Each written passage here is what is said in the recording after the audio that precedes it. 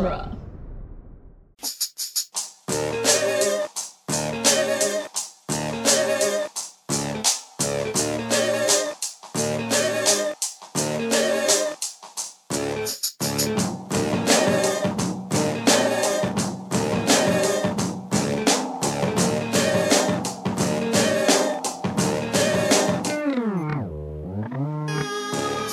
Welcome back to the Cornetto Minute, the soon-to-be daily podcast where we will analyze and celebrate Edgar Wright's Cornetto trilogy 1 minute at a time. I'm Scott Corelli.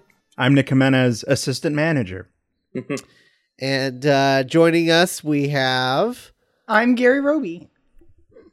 And I'm Brian Green. Welcome, guys. Thank you for having me. Yeah, I'm so excited to be here. Yeah, absolutely. So today we are discussing Change, the second episode of Space Series 2.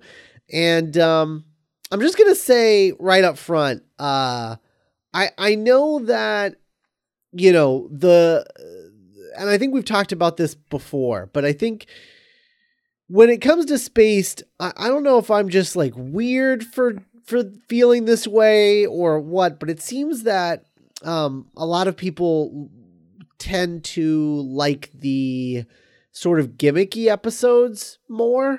But this is one of my favorite episodes of this show. Maybe my favorite. I don't know. We'll see. I'm sure Nick and I will do some sort of like ranking or something at the end of this. Sure. I mean, how else was this going to end? Yeah. Exactly. But I just love this episode, but it's funny because it's a pretty basic kind of sitcom episode. It's got a very basic sitcom structure of there's a problem and they solve their problem and there's a C story with Brian.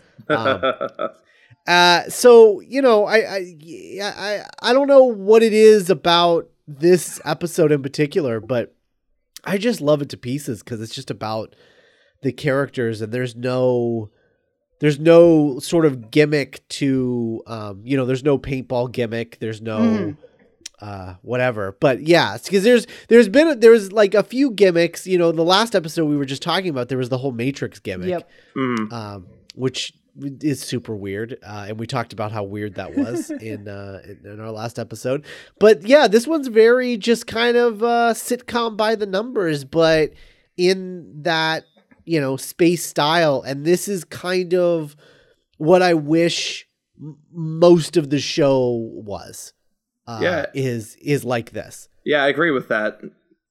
Yeah, some of my favorite stuff is like the really character centric. Like, let's just give these characters time to interact with each other and sort of flesh things out a bit.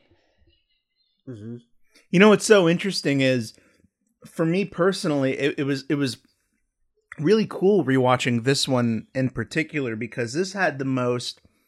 I forgot how many of my favorite moments were in this episode. Right. And I first I never owned Spaced before doing the show. I would just watch him as they were on. So I've seen more season 2 than series 1. And when I was first watching them, I couldn't tell which one was season 1 and season 2. I just could tell. I just assumed the one with the weird mud filter was season 1. And and I was right. And but I remember like so many moments, and we'll go over each of them, but like this to me in my brain is like vintage Spaced. I think it's the kind of Space that we would have gotten more if this had been like a How I Met Your Mother, like a show that did last for longer than 3 years. You know? Yeah. This is as far as I'm concerned, the quintessential Spaced episode. Like I think I think this is the like if you're trying to get someone into Spaced and they're like, what's a good episode to watch? This is the one. It's like Spaced, watch this. If you don't like this, you don't like the show. Right. Spaced and chill. Yeah, right. So I just really love this episode. And I think it's the strongest showcase of the ensemble so far, which is always like a major milestone test for any sitcom is like how strong is your group of characters. And I think this one passes it. Right. Yeah, completely. So I guess I mean the first thing that we have to discuss we have to discuss the elephant in the room, which is the Back to the Future reference that opens this episode. So yeah, I just I don't know that I ever, because it's funny because it is kind of subtly done in a way that it's like a very minor Back to the Future reference. Just like a visual thing. My wife didn't catch it when we were watching it just now. Yeah. So it's super minor, and I don't think I ever really realized it. But then again, the last time I watched this whole series was probably prior to doing Back to the Future Minute. I didn't. I actually didn't get it until I watched the commentary. I didn't. I didn't realize until you just brought it up right now. And as soon as you said it, I was like, "Oh, of course, that's what that is." But like, yeah. But in the commentary, there's a bit where, you know, the license plate is spinning and Edgar Wright's like, "Back to the Future." And I'm like, "Oh, right. Yeah. Duh. That makes so much sense." Speaking of the commentary, we had talked about, you know, when we were talking about series 1 episodes, we talked about that really uncomfortable commentary where Kevin Smith just kept asking. Okay. Yeah, just kept asking. Jessica Hines about her breastfeeding. And it like they to the point where they weren't even really talking about the episode. They were just talking about her breastfeeding because he wouldn't stop asking questions. It was really uncomfortable. This was before he had podcasts. Right. To like vent all this energy out. Right, exactly. So it was super gross and uncomfortable. And I didn't think I was like, well, at least, yeah, we're done. We don't have Kevin Smith anymore. We're not ever going to have another uncomfortable commentary. I'm like genuinely like really happy that you noticed this too. Like, cause we didn't even talk about this and I already know what you're bringing up, but I'm vibing with you right now. I just want to acknowledge it. Yeah. And then Patton Oswalt is on this episode, and all he does the whole commentary is talk about how in love with Jessica Hines he is, and how to be more sexy specific, she is. Yeah, and yeah, it's out. I mean, to be completely bare, and honest, it is also heavily discussed in his first commentary for the premiere. And it's a little looser there. Like it's not. Well, you can like the first time it happens, you're like, oh well, yeah, who doesn't love Daisy? And then just like every time, it's like, you know, because it'll okay. So for example, guys, you know, there'll be a scene where Daisy will be like, I have to go and write something, and then she like trips, and it's a perfect Jessica Stevenson impression. I know, it's my first one. They're not all gonna be out of the gate, okay? I'm not Nick Kroll. I can't just do female characters just without even thinking about it. Okay, so yeah, and then it's like, oh, what a funny Daisy moment. But then Patton Oswalt would say something kind of like, oh yeah, but if I was her boyfriend, I wouldn't even care. It's just kind of that weird early 2000s thing that there's still like fissures of in pop culture, but it's kind of like dying off.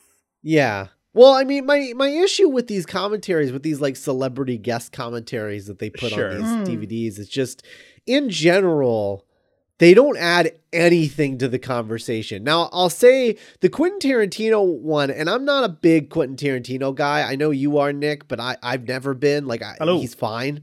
But I think that he brought up like a lot of really interesting conversation about like what it means to be like a Gen Xer and how like popular culture became important for a generation and yeah, you know, all of that stuff. Like they're not talking about the episode, but they're sort of talking about like what the show represents. And like that was interesting, at least it was an interesting conversation, even if it wasn't important for the episode. But I mean, literally you have Edgar trying to talk and Patton telling him to be quiet so he can hear Daisy say fuck. It's so like adorable and that kind of weird, like condescending, like is she? Yeah, I don't know. It look, maybe I'm being SJW cringe, but it just made like it just kind of made me skeeve a little bit. It was kind of like, I don't know. Anyway, then that's our criticism of the celebrity commentaries on the Space DVDs. And it sucks. 'Cause, I mean, we all like Patton Oswalt here Yeah. at the dueling genre. Oh, absolutely. And you know what else we all like? Mulan. Oh, I couldn't get Mulan. enough Mulan. I love the way Marcia says Mulan. It might be my favorite way that I've heard someone from England pronounce something is Tutankhamun. Tutankhamun. I don't know. Wait, but what is that? Tutankhamun. Tutankhamun. The mummy. Okay. But yeah, no, this is great. And this whole scene is just like, I mean, not to sound like Patton Oswalt, but it's just like such a great Daisy moment of she thinks that she's remembering a friend, but she's actually remembering watching the movie. I love it. I love it so much. But she tries to cover for it because she's like, oh, like that whole thing where she doesn't remember that it's Mulan, but Mike remembers and is just like, oh yeah, that's Mulan. That's a Disney film. Yeah. It's in my top 3 Eddie Murphy performances. This is a great episode. Mike is in fine form in this episode. Oh, he's so good. Mike actually has, I think this might be my favorite. It's definitely one that I remembered, like, and like, you know, the first time I watched the show and I was like, oh my God. But when Mike is leaving to go to work and he opens the door and Brian is holding up his fist to knock, and Mike thinks that he's doing like a fist, like a power fist, and he does it back to him and leaves. Yeah. It's just perfect. Well, and not just that, but that's the third. He does 3 just amazing things in a row in that. Yeah. And that's the third thing. Cause like the first thing is she asks him what he does. And he says, Yeah. If I told you that, I'd have to kill you. And the way that he says it is like sad. Like he said matter of fact, like, yeah, like, yeah, like I'd have to kill you. And then she's like, oh, is it a secret? And he says no, and then leaves and then does the fist moment. Oh, yeah, so good. And speaking of Brian, he is he, as we kind of hinted at in things last week, his relationship with Twist is taking a toll on him creatively. Yeah. Mm-hmm. And I think, you know, this episode is called Change, but to me, I think more than anything, watching it just a couple hours ago, this episode to me is about what it's like, or what it feels like so much to be a young person trying to make it as an artist. Like any kind of artist, and any kind of creative person. I think this, like, whether it's the financial hardships and the emotional hardships. Yeah. And yeah, so we see that Brian kind of, you know, he can't have it both ways, seemingly. But yeah, well, he can't. I mean, that's he can't deal with the change. Yes, yeah. Like what it's like being in a relationship. Like he's not used to his art coming from that place. Yeah. And so he doesn't know. Though it does contradict a joke at the end of last season where he was shown after starting to date Twist. Right. He was shown painting like really like happy paintings. Like beautiful like paintings of like potted flowers. Right. Mm-hmm. So it does slightly contradict that because he was inspired by her for a little while at least. Yeah, yeah. Well, it shows a different stage in their relationship, maybe. Yeah, exactly. Oh, did we totally skip over Tim? I mean, we did, but we're not really going in order. Okay, cool. I was sorry. I'm just trying to like restructure the episode in my brain, and it just hit me. Oh yeah. Yeah, no, because Tim's about to come into this scene, and I'm like, wait, right. Tim yet? Okay. No. Yeah, the fact that this is called Change. I mean, we've talked a lot about how we don't love the titles of these episodes in general. I like this one. Yeah, but I do like this one because it is all about, you know, all of these characters not being able to deal with change. Except for Mike, who seems to deal with it quite well. Sure, yeah. Change happens to him, but he isn't really bothered by it. Right, exactly. And so, you know, I like that as a theme, but it's kind of a subtle one. Definitely. As opposed to like some of the other some of the other titles. Yeah, where they almost like watching them now. They've almost reminded me of like live action regular show episodes. Yeah.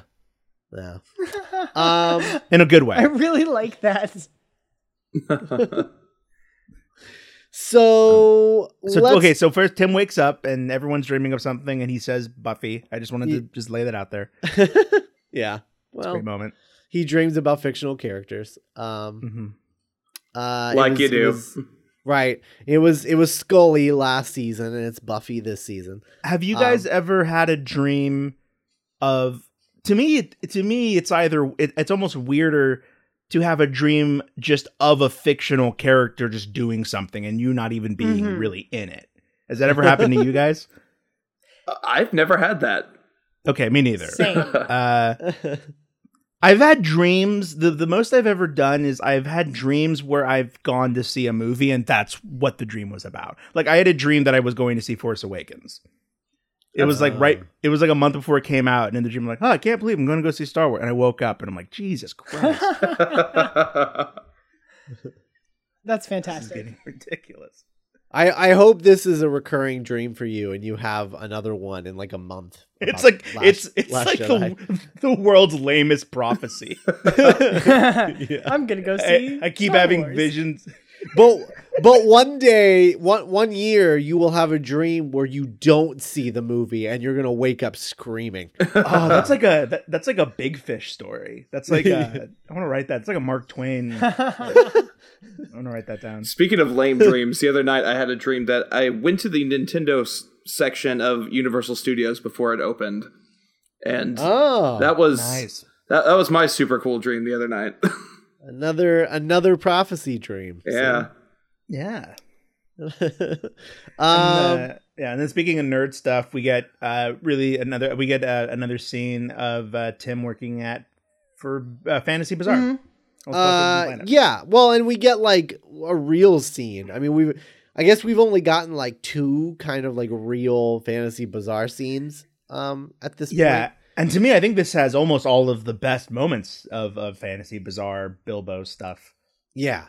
I mean, I think these scenes right here, this is our, Nick and I sort of like main inspiration for the Gibson Cosmo. Yes, I was going to ask you this. I was waiting to ask you this. Like, this has to be that episode, right? Like, this is totally that Jeff Gibson moment from Geek by Night.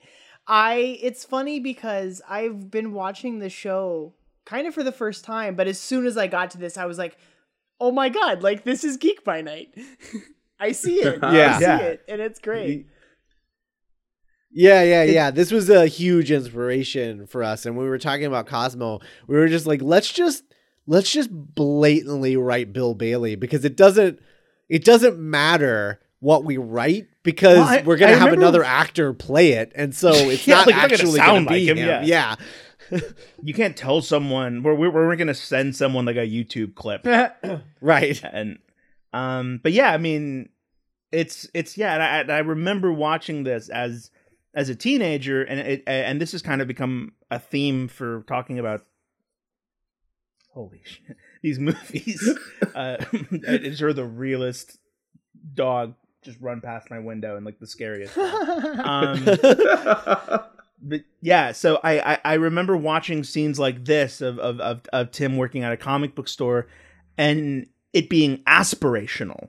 Like, oh, what a cool life that must be to work at a comic book store and just talk about stuff all day. You know, like you watch Clerks when you're too young, like, 14, 15, and you're like, oh, what a great life to just stand in front of a convenience store with your friends all day and like make jokes. And so it was fun watching it now and kind of seeing it a bit more in context. And yeah, no, for sure. Well, and then so something that I just really love about the Fantasy Bazaar as a store is that it's a really tiny store, but the back room is like 3 times the size of the store. Are you saying it's bigger on the inside, Scott? That's what I was leading to, but thank you for spoiling the sign above that. the back room. Yeah. But yeah, the door to the back room is the TARDIS, and I love that it is bigger than the actual store. That's absolutely something I didn't get the first time I watched this. I didn't connect the dots until you just said that. You're right. Also, I love the minor callback, like the super small callback of I almost called him Cosmo. Of Bilbo offering Tim Twiglets, and Tim saying, "I better not, better not." Such a because Twiglets make him violent, as we found out in art. And we have the great, again, like a really iconic space line where Tim exasperatedly says that the Jar Jar Binks makes the Ewoks look like fucking Shaft. Right. And not to bring up the commentary again, but good. I'm glad you were bringing this up. Okay, cool. Yeah, but in the commentary with Patton Oswalt, that joke is actually based on, was it a voicemail that Simon Pegg left? Yes. And it was like, I'm in America. I'm so depressed. I hate Phantom Menace so much. Jar Jar makes the Ewoks look like fucking Ice Cube and Boys in the Hood. Which to me is funnier, but I do agree that Shaft makes it a more like, it's a more tidy, concise joke. Mm-hmm. Yeah. But yeah, it's great. And Tim just can't. It's been 18 months, as like everyone is telling him. Well, and I love the setup of him making the kid run away from the store crying, and then he runs away from the store crying when he's fired. I just really love that. I don't know. Okay, so Gary, you're in retail. You have retail experience. Yes. Brian, you deal with children. Yes. So I feel like there's a conversation to be had about children etiquette in retail. I don't know. It seems like there's something here. I've worked at a bookstore worthy of discussing. I feel for this kid so much. Me too. Yeah. I think for different reasons. I want to hear. Go ahead, Brian. So first off, I was this kid. I was probably this kid's age, maybe a little bit older when Phantom Menace came out, and God help me, I was a fan of Jar Jar at the time. I have mended my ways. I'll say that. But I was that kid that would go into stores, in the mall. My parents would drop me off at the mall. I would just hang out at the stores. I wouldn't have any money, but I would ask the clerks questions because I wanted to seem interesting, wanted to seem cool to these people that are they're 25 years old and working in a GameStop, right? And, but so I feel for this kid, and it's breaks my heart when he's being yelled at for wanting to buy a Jar Jar Binks toy. That's hilarious. I was 8 when Phantom Menace came out, and I think it was the first Star Wars movie I saw. So I also my room was Phantom Menace just merch, just posters and just what. Oh my god, I got so into it because it was I think my first real connection to the Star Wars universe, and so the same thing. I definitely kind of feel for this kid a little bit, but working at the bookstore that I work at now, I definitely get where Tim's at too. This kid comes in and he's asking for the thing that you dread. This is the low point of this franchise that I've been a Emoji fan of for. Movie Yes, stuff. Why do you want this? There's so much better. But for me, maybe it is just the retail, the salesman in me or whatever. It's just no, I don't like this. That thing's not very good, but check this out instead, right? And that's not his. Tim just shuts it down completely. Get out of here. Yeah, and it's sort of it's a lesson that I think every nerd or geek or person that cares about stuff that is originally, and I mean this, but is meant and created primarily for children, and that's super important. But yeah, you realize that I have 2 nephews, and I remember when I was back home last summer, I was like, hey, you guys want to go see Kubo and the Two Strings? It's got a 92%, I didn't tell them this, but it's a children's movie, but it's got a 92%. It's directed, and they were like, no, it looks so boring. Oh, they were breaks and I was my like, oh, heart. no, I don't think very rarely were actual kids into like that kind of like when the kid isn't liking the right kind of thing, or you're not doing it right. You get really precious, I think, as especially someone who works in like a retail position where like you see what sells a lot, or you see what people are going to see, or you see what's popular, and it's just like, I don't agree with this, or like, why are you interested in this? Like, there's so much wrong. I can't say, like, it's subjective, but it's easy to like kind of take your ideas as precious, and like, oh, if you like that thing, like I don't say you're wrong for liking it, but like, I don't know. There's like this conflict that happens there, right? Between it's my job to sell to this person that's coming in for this thing versus I don't understand why people like this thing. I don't know. It's complicated. It especially being behind the counter a lot. Like, I see what sells a lot, and some of it I can return around. Like when I worked at the movie theater, seeing what movies sell a lot, like people that are coming in to see these, it's like, oh, like I haven't seen this yet, and I don't know if it's any good, but like people seem to like it, and I don't understand why. And I think that he's like really like there's a struggle there that I understand that he's having. I think he takes it too far, but you think? Sure. I mean, just a little bit, maybe just a little bit. I've worked in a comic book store. I worked in a comic book store for like 5 years, and I mean, you do get people who are interested in things that you aren't interested in, but I find the reaction of just, making this kid like cry and run away. I mean, my thought is, if they have a Jar Jar doll that this kid wants to buy in the store, why not just sell it to the kid? So if for nothing else, like, you don't have to look at it anymore. I don't know. I think he might be worried. He's worried about the store's reputation, maybe. I don't know. Like, this kid's going to go around and say, oh, they got Jar Jar toys at this store, and more kids are going to come in looking for Jar Jar toys. I don't know. Maybe I'm giving him too much credit there. I don't know. But I can say that I have never had an experience like Tim has had, of not letting someone buy a thing that they want. But I don't know. I can also imagine that he didn't have a lot of retail experience prior to getting this job at the Fantasy Bazaar. I imagine that he's had this job since, like, whatever the British equivalent of high school is. I would tell kids we couldn't make Frappuccinos when I worked at Starbucks. Not gonna lie. Like, you would tell them it's broken, or you would tell them that, like, that's not real? Oh, no. Well, we would get the secret menu Frappuccinos, and I would say, oh, I don't know how to make that, Oh, like the unicorn one. Oh, God. See, I'm so glad I jumped ship before the unicorn Frappuccino.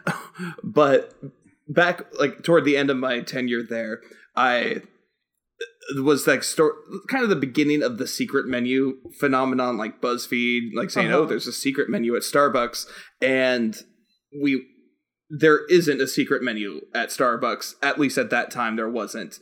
There were some drinks that some people knew the recipes for and would publish online, but people would come in asking for a Captain Crunch Frappuccino, and we may or may not know how to make that. And people would get really upset with us when we didn't know how to make it. And so I would half the time pretend I didn't know how to make it because I just didn't want to. At the movie theater that I work at, I'm working at the bar. And so, like, there's a lot of times where people come in and are like, we have a menu, like, these are the drinks that sell a lot, and we can do simple cocktails or whatever. But people will come in asking for something really specific a lot of the time. And I totally lean on the, like, if I don't have a button to ring that in, I can't serve it. And so we might have the stuff to make it, but a lot of the times it's like, well, this is a drink that's going to take me like a long time to make, and I have a line, and that's not really on our menu. Like, I'm sorry. Right. Yeah, it's I don't know. In any event, I think that Tim is not the best retail worker. No. But it's interesting that we've sort of accepted as a society that comic book stores, and I mean, Nick and I are also guilty of this as we write, a podcast series about people who work in a comic book store.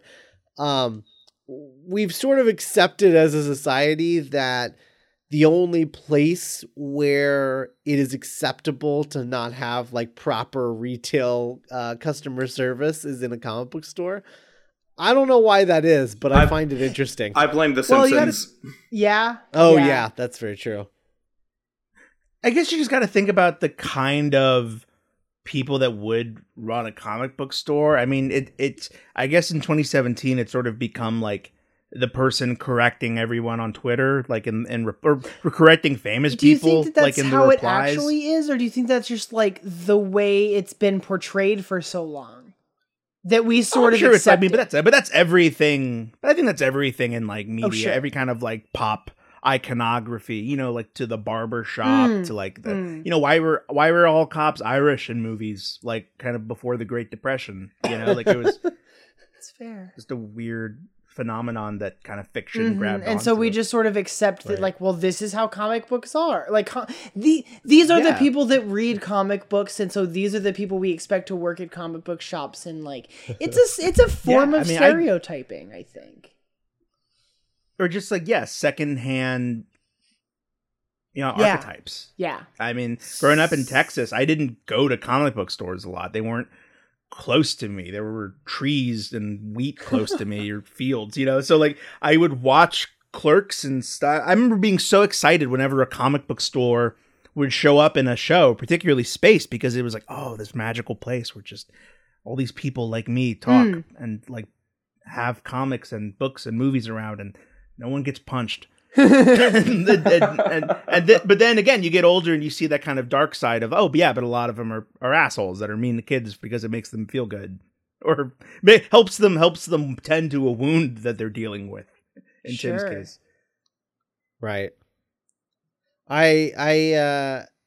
All right. So I think we've said. I mean, we're gonna bring up Phantom Menace again later, but I think we've said all we can about comic book stores, at least for now. So we see that like Daisy and Tim are both kind of reacting to their situations differently, and then just kind of like that. That is a very minute but very specific fear when you're in this stage of your life of like, oh crap, like am I actually boned? Am I screwed? What are my skills? Like when that's always going to be such a jarring question. Like when it's asked to Daisy, like, what can you do? What are you good at? And it's like, oh crap. Right. It's like, it can be I don't know. This episode is really good at capturing that kind of like absurd feeling sometimes. Yeah. Yeah. No, I also like, I think the weirdest moment in the whole episode, and like weird in a good way, because it's just so like weird and specific. Yeah. But I love the bit with the lady that's interviewing Tim when he says difference of opinion, and she's like, the Phantom Menace. And then she's like, I'll get a check out to you in a few days, and like puts her finger to her nose. Yeah. I'm like, what in the world? Like the fact that they're finding commonality in each other for not liking a thing is just the strangest idea, because I don't know that I've ever seen that before. She can like sense his pain. Yeah. It's funny that she knows right off the bat, like, oh, this is the thing. Yeah. Right? It's almost like poking fun at that community that can be felt after like something bad has happened, like to attack. I feel like he's probably like the 100th person who's come because he's got fired over Phantom Menace opinions. Like right. It's just this is how it is. Like right the 30th guy in his early 20s in 1990, like 2001. I think it's so good. Comic book shop employees, cinema employees. Yeah. So many people. She gets it. She knows what's up. Meanwhile, back at the Amber. apartment. What? Oh no, it's like meanwhile. Yeah. Who's Amber? Amber is Marsha's daughter. Oh right, yeah, the one that left to California with the Back to the Future joke. Right. So meanwhile, Amber has left the nest, and Marsha is in a state of dealing with change of her own. And like half denial, kind of like, or just kind of like, no, it's I'm fine. Like that. Well, then no skin off my back. Right. Yeah. She's kind of like, there's definitely a sense of mourning coming Absolutely, from her. Yeah. And she does seem to be, I mean, just like everyone else, kind of at a loss of what to do, because she feels like, it's funny because you never really see, because the whole joke with Amber is that you never see her face. She's just like a force of nature more than a character. But I'm interested to see like what Amber and Marsha's relationship was like when they weren't screaming at each other. Like what was like, we get a hint of it at the end of last season where Amber takes the cigarette out of her mouth and puts it out, and like, because Marsha's like passed out on the couch, and she like, takes the cigarette out of her mouth, puts it out, and puts her wine on the ground and covers her up with a blanket. So obviously Amber like has feelings for her mother. Oh yeah, they're probably best friends when they're not like screaming at each other. Right. But yeah, so I think that it's interesting that this show finds a way to show that Marsha is mourning a loss, despite the fact that really the only thing we've ever seen of these two characters on this show has been them screaming at each other. Yeah, and I really think it's a testament to Julia Deakin that you can see Marsha's melancholy through the character, through the kind of like veneer of the like the funny character. Right. But Marsha gets a new Amber in the form of Mike. Yeah, he just I love just that shot of Mike whistling as he walks into the apartment building, and just Marsha watching him like the stepmother. Mike and Marsha, they are my favorite character combination on this show. Yeah, and it's just one of those things that like couldn't have been planned until the writers knew these characters enough to know like, oh, this will be a fun pairing. Oh man. Like just the way that he rubs off on her by the end, where she just starts like cleaning guns blindfolded for fun with like wine. And, like they're gonna watch the A-Team. Yeah, and she quotes the A-Team. Yeah, when she gives Brian enough pain to and yet when she's with Brian, she is very much like, you're an artist, Brian. Like you have you need pain. Like she's able to like know how to talk, how to communicate with each person. Well, she's very weirdly manipulative. Yeah, in that very specific maternal way. I don't know where that falls on the Dungeons and Dragons character sheet grid. I don't know where she falls on there. She's like, I don't know, like chaotic neutral or something. Definitely, I'm not sure. Because we saw last week she is willing to like step up and like help a friend, like whether it's Daisy getting arrested or chaotic good. I don't know. Yeah, chaotic. Yeah, like I think so. She has a sense of right and wrong. Right. She's also very selfish. Right. She's selfish, but then also like the thing with Brian, that scene is so good because you're watching it after her having gotten turned down by Mike. Yeah.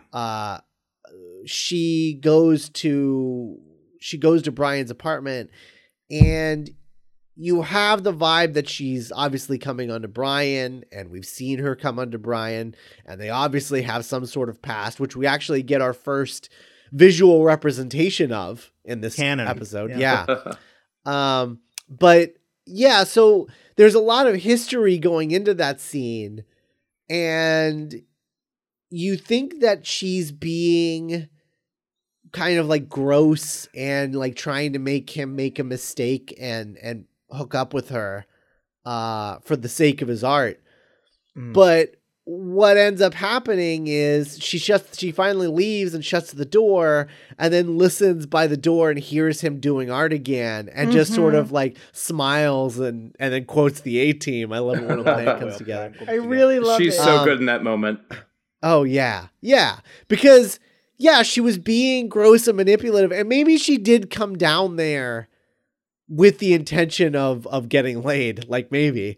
But it's, God, it's just such a good scene because of what it says about her as a character, like what she's basically in that moment, she allowed herself to be the representation of Brian's pain. Like, just think of me and you'll feel pain and then be able to do art. Yeah. I will be that person in your life that you need. Yeah. Yeah. His pain muse. Yeah. His pain muse. It's a little gross and manipulative, but like it's kind of motherly too. She's just like she is helping him in a way. Yeah. Despite her clearly not having the highest opinion of Twist. Yeah. Who she refers to as Twit. Yeah, which is great. Oh, is Twit not her name? Poor Twist. Yeah. Poor I was all Twist. about their phone rendezvous like setup scene. That was great. Twist was really good in that. I find every time I watch this show, I find that I like Brian and Twist less and less. I think I like them more in the early days when it's just when it doesn't. Like, oh, this is happening. Yeah. When it's just sort of like cute and like surface and awkward and whatever. But like now that they're in a relationship, I don't know. Have you guys ever had friends who have never have not dated and then just like start dating and it's super weird for everyone in your group? Like, you're just like, that's weird. Why are you guys dating now? This is so strange. Absolutely. Yeah, there's like there's an elephant in the room that no one can address without and when they break up, it's going to be even weirder. Just that first time that you guys hang out after you guys have always hung out all the time. And then the first time that you guys hang out and she's sitting on his lap or something. And you're like, this is a weird new dynamic that I am not comfortable with seeing in my eyes right now. And they're all just like, this is normal now, right? Isn't this normal? Yeah. This is the way it's always been. Yeah. It definitely happened. I remember it happening a lot more in high school because there's only so many people that in high school. And you're around each other every day. But it's definitely happened in my 20s and stuff too, and I'm sure it's gotten so much harder with social media, and now there's you have to be in Instagrams with your significant other, you have to be relationship goals, you have to it's I don't I find that them in a relationship, that's what it reminds me of. It's just I don't want to see these two friends be together because this is weird. Yeah. I did really like them in season 1 when they're just sort of at that early kind of flirty stage, but now that they're together, I'm just this isn't what this isn't what I envisioned, but I thought this was going to be so cute. Yeah. Mm-hmm. I mean, this is why when shippers want their ship to get together. Yeah. Oh, and the writer waits until the end of the thing to finally bring them together, and the shippers are like, "No, why did you wait so long? I wanted to see them be together." You don't. No. 9 times out of 10, what you imagine is way better than what would actually happen. The writer is smart for holding it off, letting the sexual tension hit a peak, and then just having them get together, and you never see anything more. Mm-hmm. Mm-hmm. Yeah. When a couple gets engaged at a restaurant that you're at, you don't follow them home. Right. Well, what a great memory for me. I'm just gonna. Their lives began and ended in that evening. Are you not supposed to follow the couples home? No. Oh, Brian, what are you doing? Following couples home. That's not naturally what I'm doing. That's perfectly understandable. I'm a part of this now. My name is Brian. Hello. You pulled me into this story by proposing where I was eating dinner. Yeah. Now I need to see the conclusion. Exactly. This is your fault. I have to see the end of the movie. Now I can never be full without knowing something about your love life. You've caused me psychological damage. Speaking of psychological damage. Yeah. Well, I don't know where you're getting at. What? I was gonna say, will Tim getting a new job? Oh, yeah, it doesn't right. even matter. Yeah, so he gets a new job at another comic book store. What's the name of this comic book Wait, can we store? talk Does it have a about? name? Can we talk Reading. about? It does. Can we talk about the other guy that Bilbo hired that looks exactly like him? Yeah. I love that reveal shot of like him of like the fake Tim making a Tim face right before it cuts. I think it's so funny. It's great. For a half second when I was watching it, I was like, is that him pretending to be somebody else? Like, I love that he gets hired by, like faux Bilbo and Bilbo hires faux Tim. Like that's a really great gag.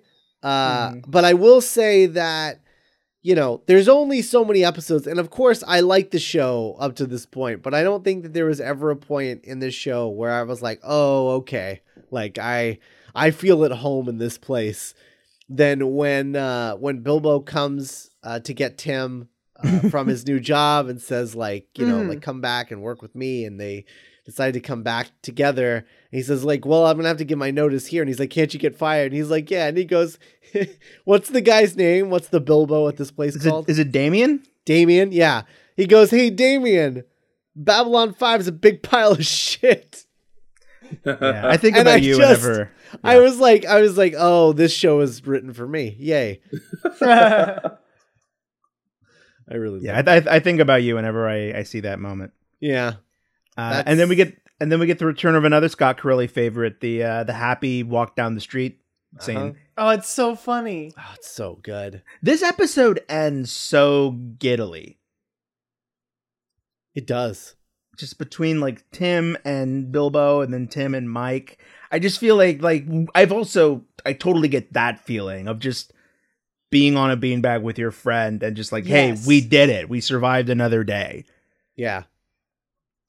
I really do like the two of them on the beanbag chair at the end of the episode. Yeah. Mm-hmm. It's there's something so comfortable about it. It's like, oh, like this is just another day in this kind of ongoing story that's happening here. Mm-hmm. Yeah. It does feel very sitcom-y because like we're not in a much different place than we were at the beginning of the episode, but the characters themselves have sort of developed a bit. Which is ironic considering it's called Change. Yeah. I suppose. But yeah, it's funny because everything has changed, but it's also returned to a status quo, like in a way. Because like Amber's gone, but now she has Mike. And Mike's moved out, but he's still going to come over all the time. Right. And Brian doesn't have it. Brian is too happy to do art, but he has the memories of Marcia to cause him pain. Yeah.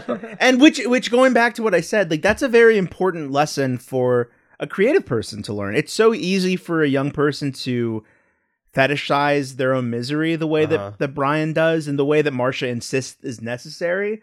But then you get older and you realize that is kind of like just your idea of tortured artists. Right. And the reality is, of course you can create art and be happy. But of course your pain you don't have to forget about your pain. It's yours now. You can use it however you want.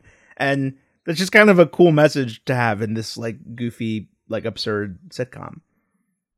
Yep. Definitely. So I really love this episode. I feel like we haven't talked enough about Daisy, but like Daisy's story is literally like, I don't even remember. I watched it 3 times and I barely remember what happens to her at the end after getting rejected for unemployment. She gets a job at the bookstore. Oh, right. That's right. And you get that great bit of her, the callback to the joke of her. Yeah. Right. Telling someone. Excuse me. Do you know where the book's on self-improvement? Yeah. She might be a worse retail employee than Tim, honestly. Yeah. Oh, yeah. Because we do. I think so. Yeah. Because we do see that Tim is willing to compromise at the new store, like when he's on the phone with a customer. Right. He He has learned how to grow. Like, that's the thing that he changed, right? Like, he got his job back, but it came from the result of him learning to appreciate it more, I guess, like respecting his position more. That voicemail always makes me laugh. And he's like, Bilbo, please, I don't like it here. It's just, it's so childlike. I love Bilbo pulling out the not the cell phone, the answering machine. Answering machine. Yeah. He brought it with him. Yeah. He was ready for this He moment. brought a whole answering machine with him. Episode. I when I think about like the answering machine, I just like why did he bring that with him? And all I can picture is just like Bilbo standing outside of that comic book store, like holding up the answering machine, like the boombox, and saying anything. Definitely. And just Tim's message playing. I don't like it here, please. But yeah, no, it's a great episode, and I really like Daisy's arc this season, and this is just a small piece of it. I think she's the one that sort of has the ongoing thread the whole season, because Tim has stuff in the back half of the season with the comic stuff, but that doesn't come for another couple of episodes before that starts kicking off. I do like how it's brought up though, like lightly in this week's episode. Yes.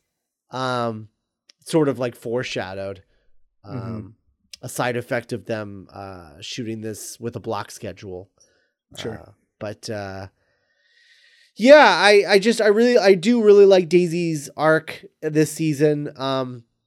With having trouble, because it really seemed like last season she really got her shit together as far as well, she knew kung fu. Yeah, as far as becoming like a working writer and stuff. Like, she sold a few pieces, she did some good work, and now she's struggling again. But that feels realistic to me too, where it is kind of 2 steps forward, 1 step back a lot of the time. Wow. Absolutely. So we'll start with you, Brian. Do you remember the first time that you watched this series and what you thought of it? It must have been shortly after the first time I saw Shaun of the Dead.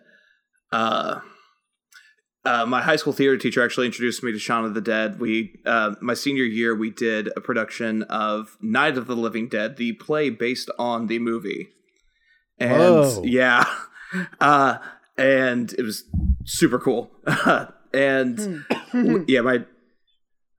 So I'd watched Night of the Living Dead, watched Dawn of the Dead, watched all the zombie movies. My theater teacher was like, "Okay, you need to watch Shaun of the Dead now." And I was like, "Okay, I'm going to watch this." And then went back, told him how much I loved it. And he was like, "Okay, well, now this director, he has a TV show that you need to watch." And so I borrowed the tapes from him, literally tapes at the time, and he taped them. And so borrowed the tapes from him, watched them, and actually I hadn't watched them until now, rewatching them for the podcast. Those must have been like bootleg tapes that your teacher had, because they were very bootleg, yes. yeah, because Spaced wasn't available in America until after Hot Fuzz, legally. So that's really cool. You were probably one of the very early American people to see Spaced. My theater teacher was a very cool person. What can I say? Yeah, apparently. Nice. Jeez, that's awesome. I strive. It's like having I strive to be him for my kids. What can I say? Yeah, that's like having like the Japanese cover art of like an album. Right. Yeah, it's true. And Gary, we know that you just watched it when you found out we were doing this on the show. So what are your thoughts? Having seen everything from Edgar Wright prior to watching Spaced. Oh man, I think I'm gonna disappoint you guys. I've seen Shaun of the Dead and Hot Fuzz, but I think I've only seen them once. I didn't really appreciate them. It was one of those things that I think I like saw them at a friend's house, but we weren't really watching the movie. It was just kind of like a thing that was on. Yeah. So my first like real experience with Edgar Wright is absolutely Scott Pilgrim versus the World. Oh, nice. It came out not long after I started working at the movie theater. I saw it an absurd number of times because I had never seen anything like it before.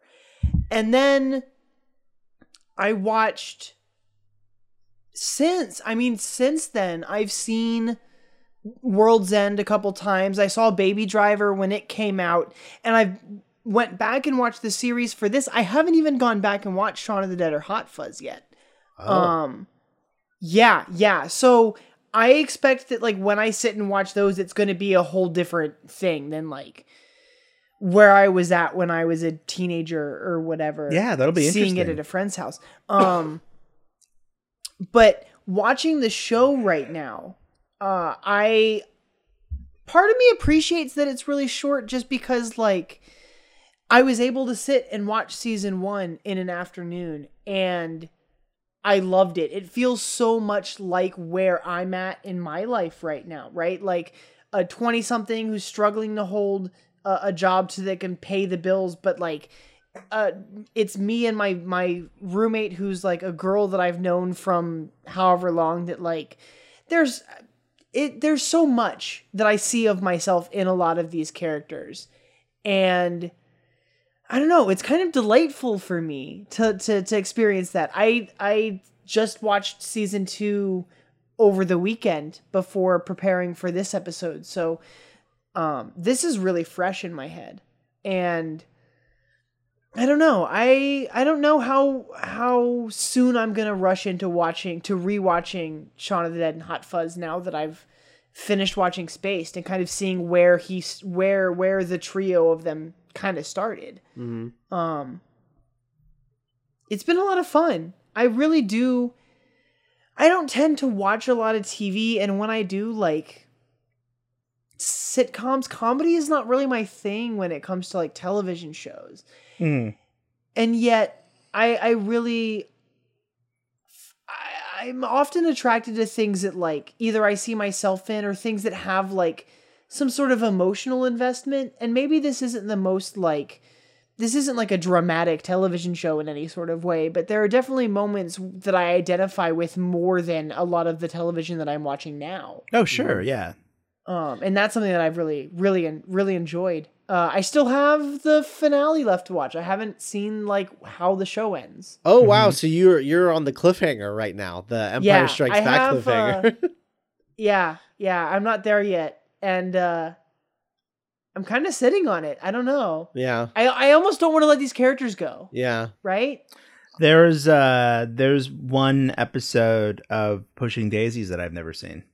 For the same reason. Yeah. I understand. I totally understand. I have like book series that I haven't finished the last book, or like comics that like I've sort of left abandoned because you really become invested in the characters and in the world of it. And there's something really pleasant about like knowing that I can go back to that at any time. Yeah. But I feel like once it's done, there's like a real finality to it. Like this isn't a thing that's going to come back. And so I don't know if I want to let that go yet. Yeah. I think I'll probably wait for you guys to get there. Yeah. I will say that there is a feature length documentary on the DVD set about the making of Spaced. It's like an hour and a half, and it's a really good documentary, and it's got Jessica Simon and Edgar sort of like walking the streets of London and going by like the house and a lot of the like the Fantasy Bazaar and stuff like that, and it's really, really good and a really like the finale is excellent. Okay. And we're going to talk about that, but I will say that emotionally, I find that documentary a better capper to the series for me emotionally. Oh, sure. I understand that. So just never watch that. Okay, I'll just leave that one alone and be like, I know that that's there for me. No, actually, that makes me curious. Knowing that there's like a behind the scenes thing for this, is that like something that Edgar Wright has done for all of his stuff? Like, because I know that personally, like going through the Blu-ray for Scott Pilgrim, there is way more content available. Like, this is the production stuff, and here is how we did this, and here is... I am blown away by how open he is, at least with that particular movie, with like, here's everything that we were working on, and here's how we made this thing happen. And I find that really fascinating. Well, It's very inclusive. Edgar in general is kind of a nerd for that stuff, for like special features and things like he talks about how much he likes that stuff. So I think that he made it a priority to do that for all of his films. In fact, I'm going through really love that. The stuff on the Shaun of the Dead Blu-ray, and I'm actually finding it lacking in comparison to all of his other films, which all have like feature length behind the scenes stuff and everything. And there's still a ton of stuff on the Shaun of the Dead Blu-ray, but it is way less than most of the stuff he's done. So I think he just in general he just wants to share it all. I find that really admirable. Yeah, he's always just made it a priority, I think. Yeah. I like that a lot.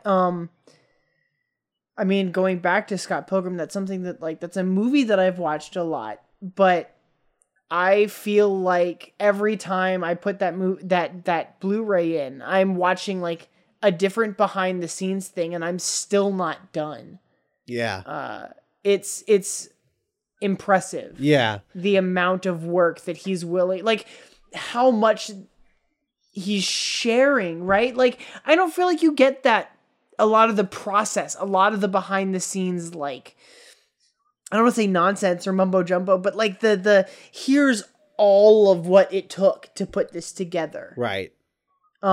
Because before I really started doing any of the movies by minute sort of shows or working at a movie theater even, I didn't really appreciate the amount of work that went into making a movie.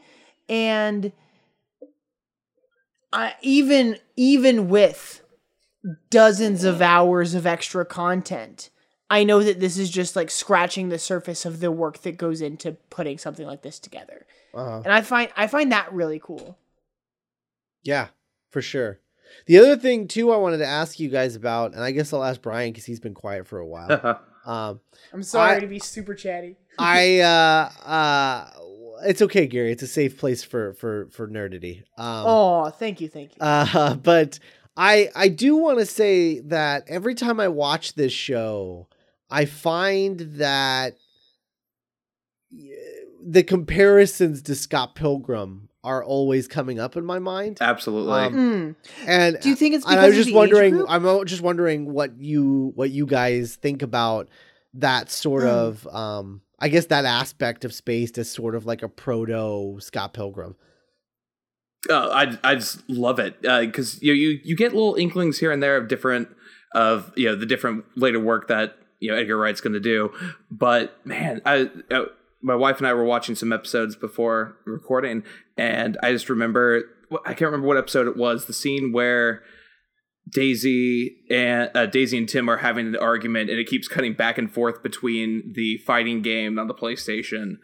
And then as Tim walks out, it says, Daisy wins. And I was like, oh my God, this is Scott Pilgrim right here. It was so much fun to watch. And I love watching the games that Tim is playing all the time. Like I remember he's playing Tomb Raider 3, and I'm just like, oh God, that game looks awful.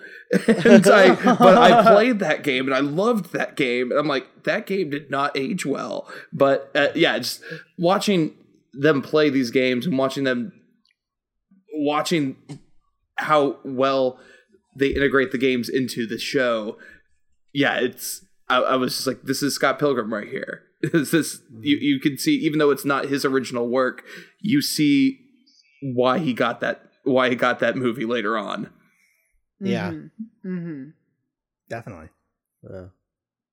And then I just, you definitely, there's the video game stuff, but I think the other thing that the video game stuff is definitely there, for sure. And the way that the video game stuff sort of interacts with real life, is definitely there. But the other thing that is always struck me about it is like, one, the themes of just sort of like, you know, being a 20 something, and struggling to get by.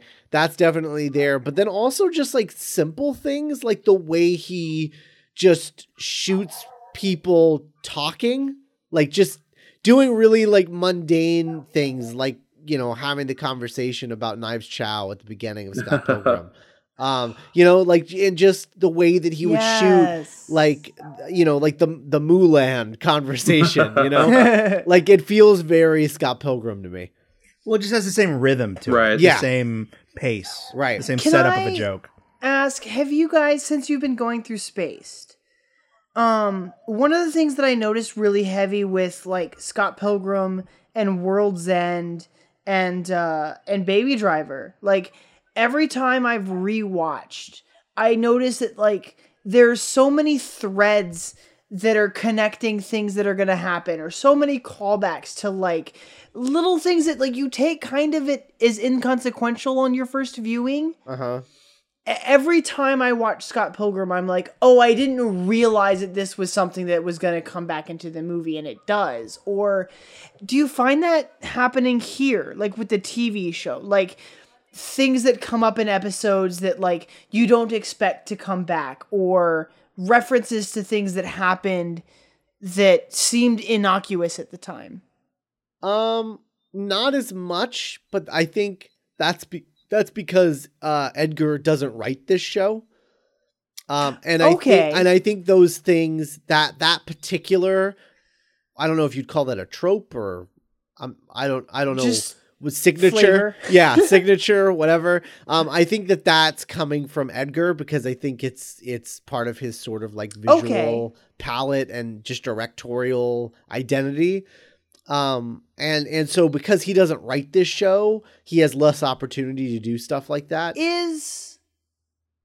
Are the handful of movies he's done like his only writing? Like, is there, outside of the Cornetto trilogy and like Scott Pilgrim and Baby Driver and Spaced, like, do you have other stuff? Is there other Edgar Wright stuff that you guys have to draw on for kind of reference to the show that you have going to the best of my knowledge, the only other two things that he has written are Tintin, the Steven Spielberg movie.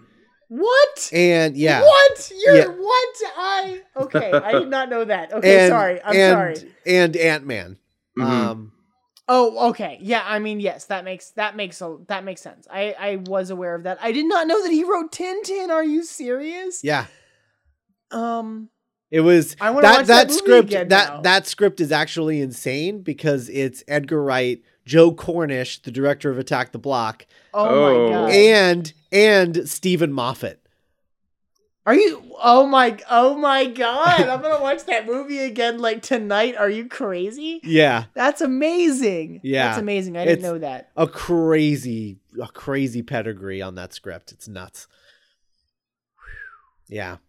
But yeah, so I mean, I guess those are the only things that we would have to derive from, sure. I guess. Because that's the thing that's one of the things that I like really enjoy the most about watching an Edgar Wright film is that like every time I watch it, I find things I didn't notice before. And there's a lot of movies that I like that like, you know, you see it like 2, 3, 4 times. Every time you see it, you're pulling something out of, but like, I can't tell you how many times I've watched Scott Pilgrim and I still find things that I didn't expect in it. Yeah.